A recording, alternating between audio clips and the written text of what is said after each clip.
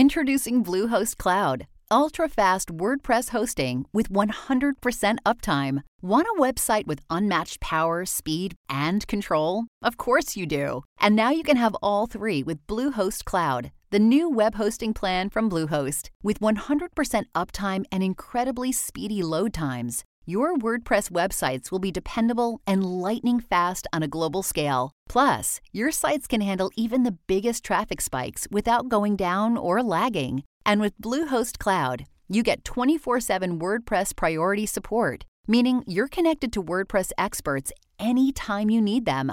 Not to mention, you automatically get daily backups and world-class security. So, what are you waiting for? Get Bluehost Cloud today by visiting Bluehost.com. That's Bluehost.com.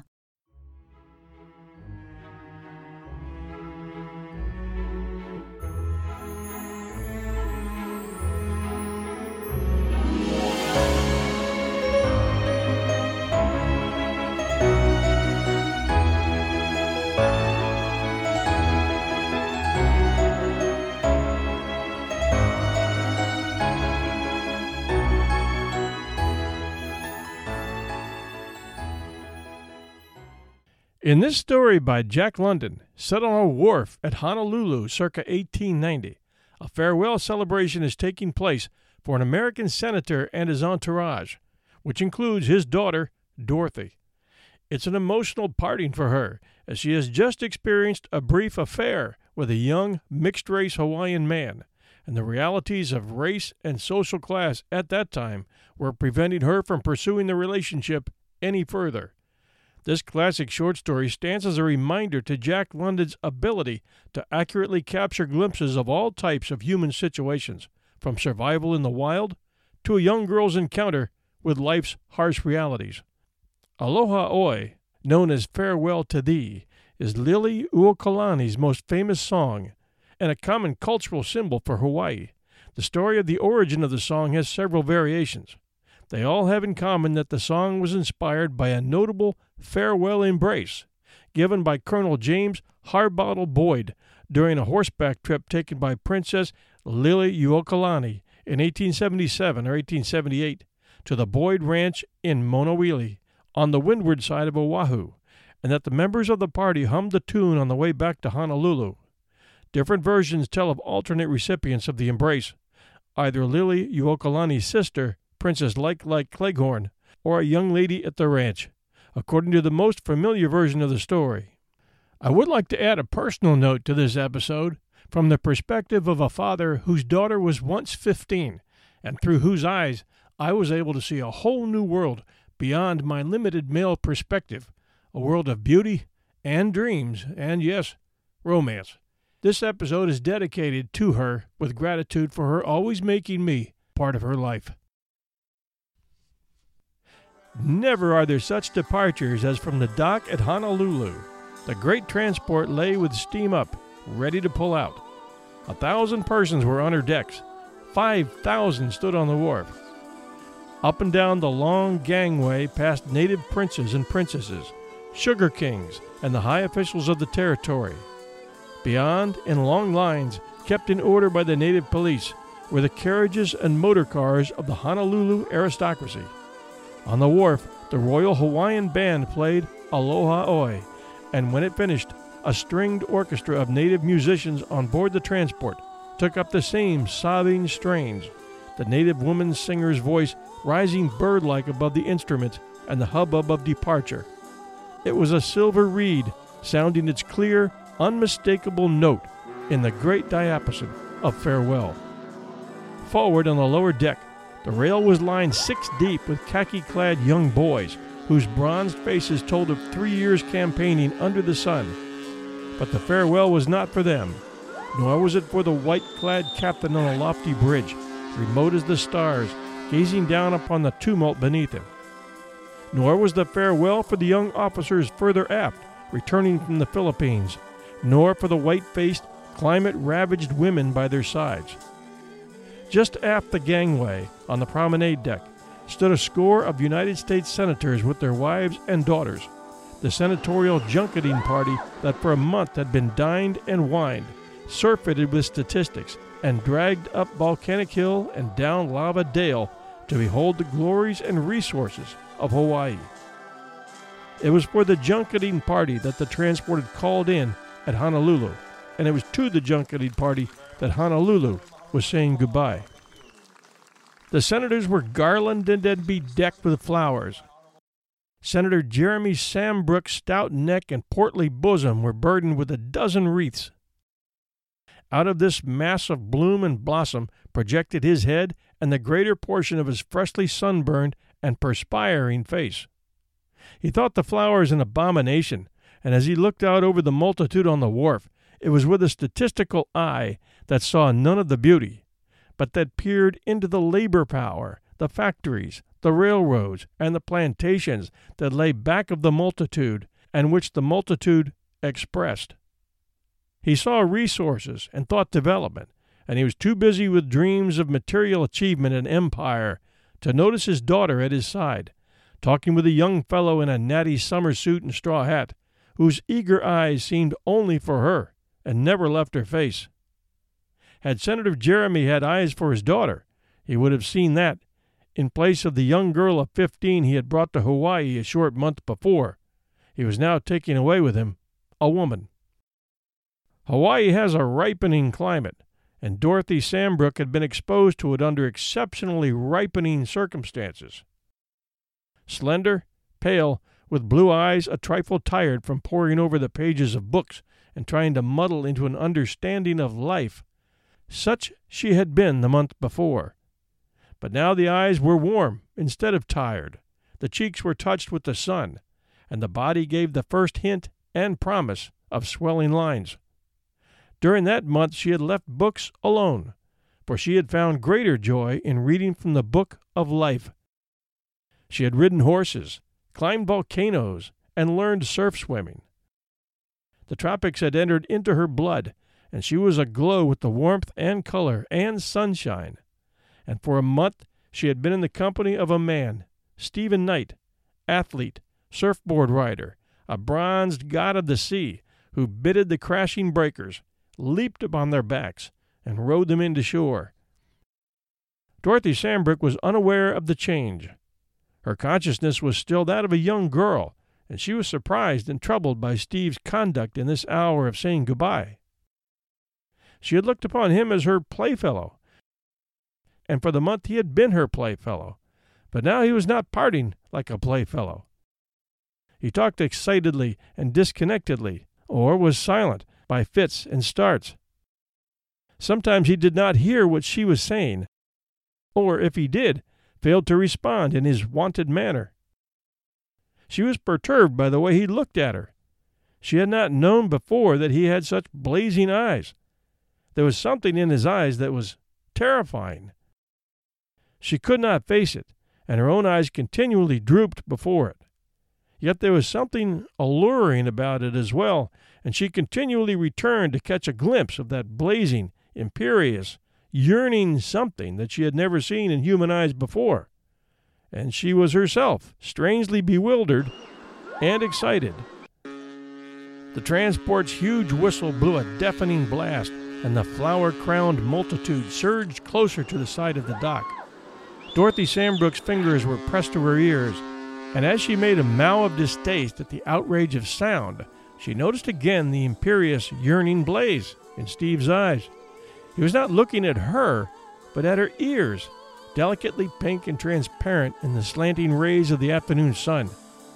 Curious and fascinated, she gazed at that strange something in his eyes until he saw that he had been caught. She saw his cheeks flush darkly and heard him utter inarticulately.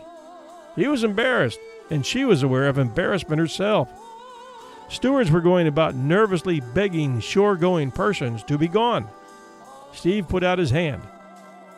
When she felt the grip of the fingers that had gripped hers 1,000 times on surfboards and lava slopes, she heard the words of the song with a new understanding as they sobbed in the Hawaiian woman's silver throat. Kahalia ko aloha, kaihiki mai, ke honi ai, nie kuu manawa. Aoi no kan aloha, aloko I hanane, Steve had taught her air and words and meaning, so she had thought, till this instant, and in this instant of the last finger clasp and warm contact of palms, she divined for the first time the real meaning of the song. She scarcely saw him go, nor could she note him on the crowded gangway, for she was deep in a memory haze, living over the 4 weeks just past, rereading events in the light of revelation. When the senatorial party had landed, Steve had been one of the committee of entertainment. It was he who had given them their first exhibition of surf riding out at Waikiki Beach, paddling his narrow board seaward until he became a disappearing speck, and then, suddenly reappearing, rising like a sea god from out of the welter of spume and churning white, rising swiftly higher and higher, shoulders and chest and loins and limbs, until he stood poised on the smoking crest of a mighty, mile-long billow, his feet buried in the flying foam, hurling beachward with the speed of an express train, and stepping calmly ashore at their astounded feet. That had been her first glimpse of Steve. He had been the youngest man on the committee, a youth himself of 20. He had not entertained by speech-making, nor had he shone decoratively at receptions. It was in the breakers at Waikiki, in the wild cattle drive on Mauna Kea, and in the breaking yard of the Haleakala Ranch that he had performed his share of the entertaining. She had not cared for the interminable statistics and eternal speech-making of the other members of the committee. Neither had Steve, and it was with Steve that she had stolen away from the open-air feast at Hamakua, and from Abe Lawson, the coffee planter, who had talked coffee, nothing but coffee, for 2 mortal hours. It was then, as they rode among the tree ferns, that Steve had taught her the words of Aloha Oi, the song that had been sung to the visiting senators at every village, ranch, and plantation departure. Steve and she had been much together from the first. He had been her playfellow. She had taken possession of him while her father had been occupied in taking possession of the statistics of the island territory. She was too gentle to tyrannize over her playfellow, yet she had ruled him abjectly, except when in canoe or in horse or surfboard, at which times he had taken charge, and she had rendered obedience. And now with this last singing of the song, as the lines were cast off and the big transport began backing slowly out from the dock, she knew that Steve was something more to her than playfellow. 5,000 voices were singing Aloha Oi, my love be with you till we meet again. And in that first moment of known love, she realized that she and Steve were being torn apart. When would they ever meet again? He had taught her those words himself. She remembered listening as he sang them over and over under the hau tree at Waikiki. Had it been prophecy? And she had admired his singing, had told him that he sang with such expression. She laughed aloud, hysterically, at the recollection, with such expression, when he had been pouring his heart out in his voice. She knew now, and it was too late. Why had he not spoken? Then she realized that girls of her age did not marry, but girls of her age did marry in Hawaii, was her instant thought. Hawaii had ripened her, Hawaii where flesh is golden and where all women are ripe and sun-kissed. Vainly she scanned the packed multitude on the dock. What had become of him? She felt she could pay any price for one more glimpse of him, and she almost hoped that some mortal sickness would strike the lonely captain on the bridge and delay departure. For the first time in her life, she looked at her father with a calculating eye, and as she did, she noted with newborn fear the lines of will and determination. It would be terrible to oppose him, and what chance would she have in such a struggle? But why had Steve not spoken? Now it was too late. Why had he not spoken under the hau tree at Waikiki? And then, with a great sinking of the heart, it came to her that she knew why. What was it she had heard one day? Oh yes, it was at Mrs. Stanton's tea, that afternoon when the ladies of the missionary crowd had entertained the ladies of the senatorial party. It was Mrs. Hodgkins, the tall blonde woman, who had asked the question. The scene came back to her vividly. The broad lanai, the tropic flowers, the noiseless Asiatic attendants, the hum of the voices of the many women, and the question Mrs. Hodgkins had asked in the group next to her. Mrs. Hodgkins had been away on the mainland for years and was evidently inquiring after old island friends of her maiden days. "What has become of Susie Maidwell?" was the question she had asked. "Oh, we never see her anymore. She married Willie Kupele," another island woman answered. And Senator Barron's wife laughed and wanted to know why matrimony had affected Susie Maidwell's friendships. "Hapa howdy," was the answer. "He was a half-caste, you know, and we of the islands have to think about our children." Dorothy turned to her father, resolved to put it to the test. "Papa, if Steve ever comes to the United States, mayn't he come and see us sometime?" "Who, Steve?" "Yes, Stephen Knight. You know him. You said goodbye to him not 5 minutes ago. Mayn't he, if he happens to be in the United States sometime, come and see us?" "Certainly not," Jeremy Sandbrook answered shortly. "Stephen Knight is a hapa howdy, and you know what that means." "Oh," Dorothy said faintly, while she felt a numb despair creep into her heart.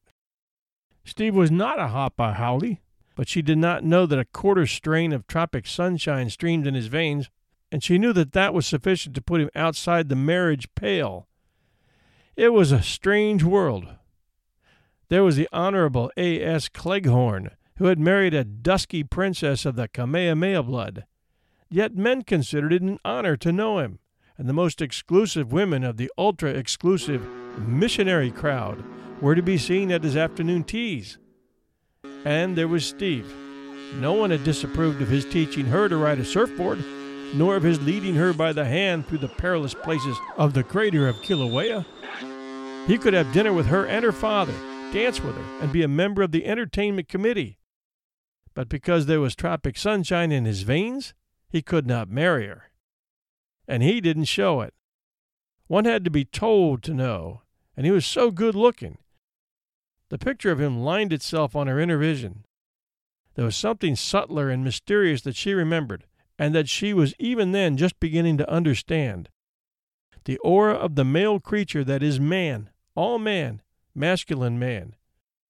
She came to herself with a shock of shame at the thoughts she'd been thinking.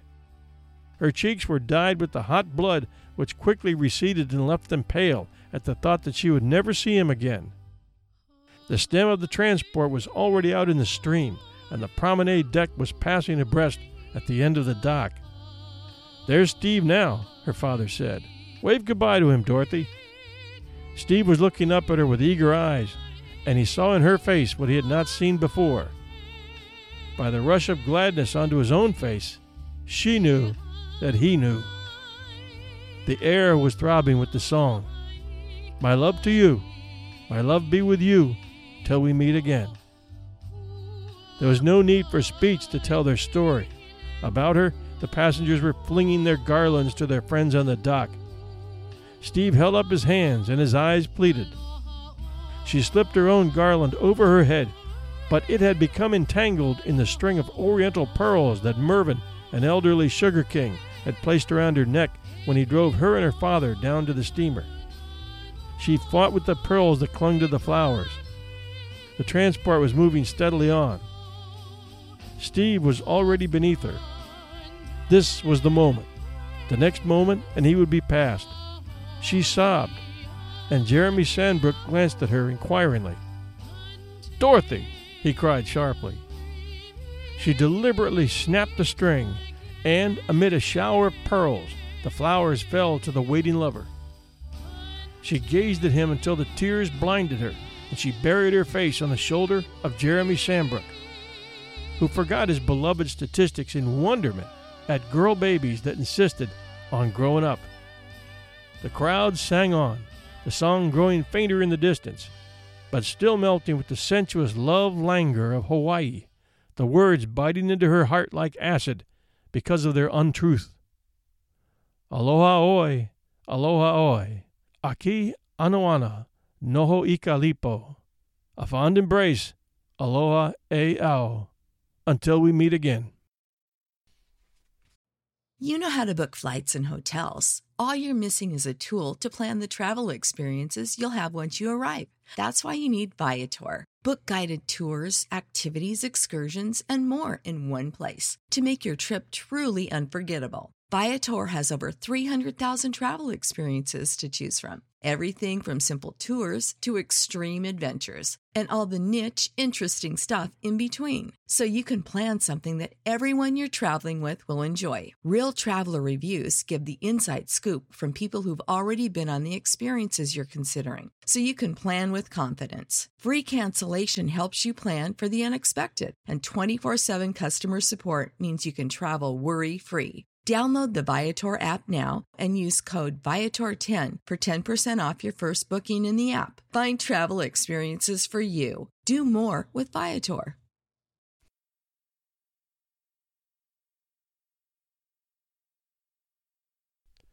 Thanks for joining us at 1001 Classic Short Stories and Tales.